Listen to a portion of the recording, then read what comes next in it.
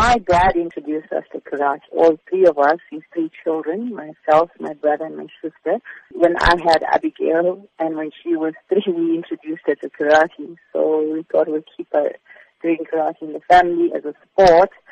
Karate has definitely helped her at school, because when she was in primary school, she was actually bullied by some boys, and she actually used karate in this instance to actually defend herself. And ever since, she hasn't been bullied at school, so it really helped her. And she's very shy.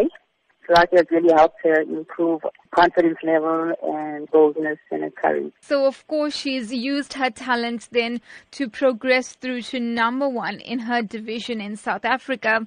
How significant is that achievement itself? At the moment, it is the highest achievement in South African sport. Obviously, she is going to receive a Croatia colors representing South Africa for karate in this event. And there are a number of students that have been selected, and she is actually one of them. Has Abigail participated in international tournaments previously? She's been to the Commonwealth Karate Championships in India in 2015. She was actually placed 3rd at that championship. Now, for Abigail to be able to represent South Africa at the Youth World Cup in Croatia, we do understand that she needs assistance with funding.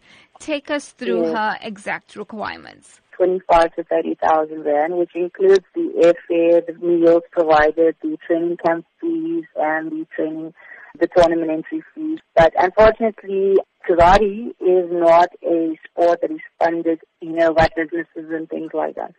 So the onus is on the parents to actually get the funding for the athletes to go overseas and to compete at such high levels. And for them, this is an experience, and for them, this is an exposure.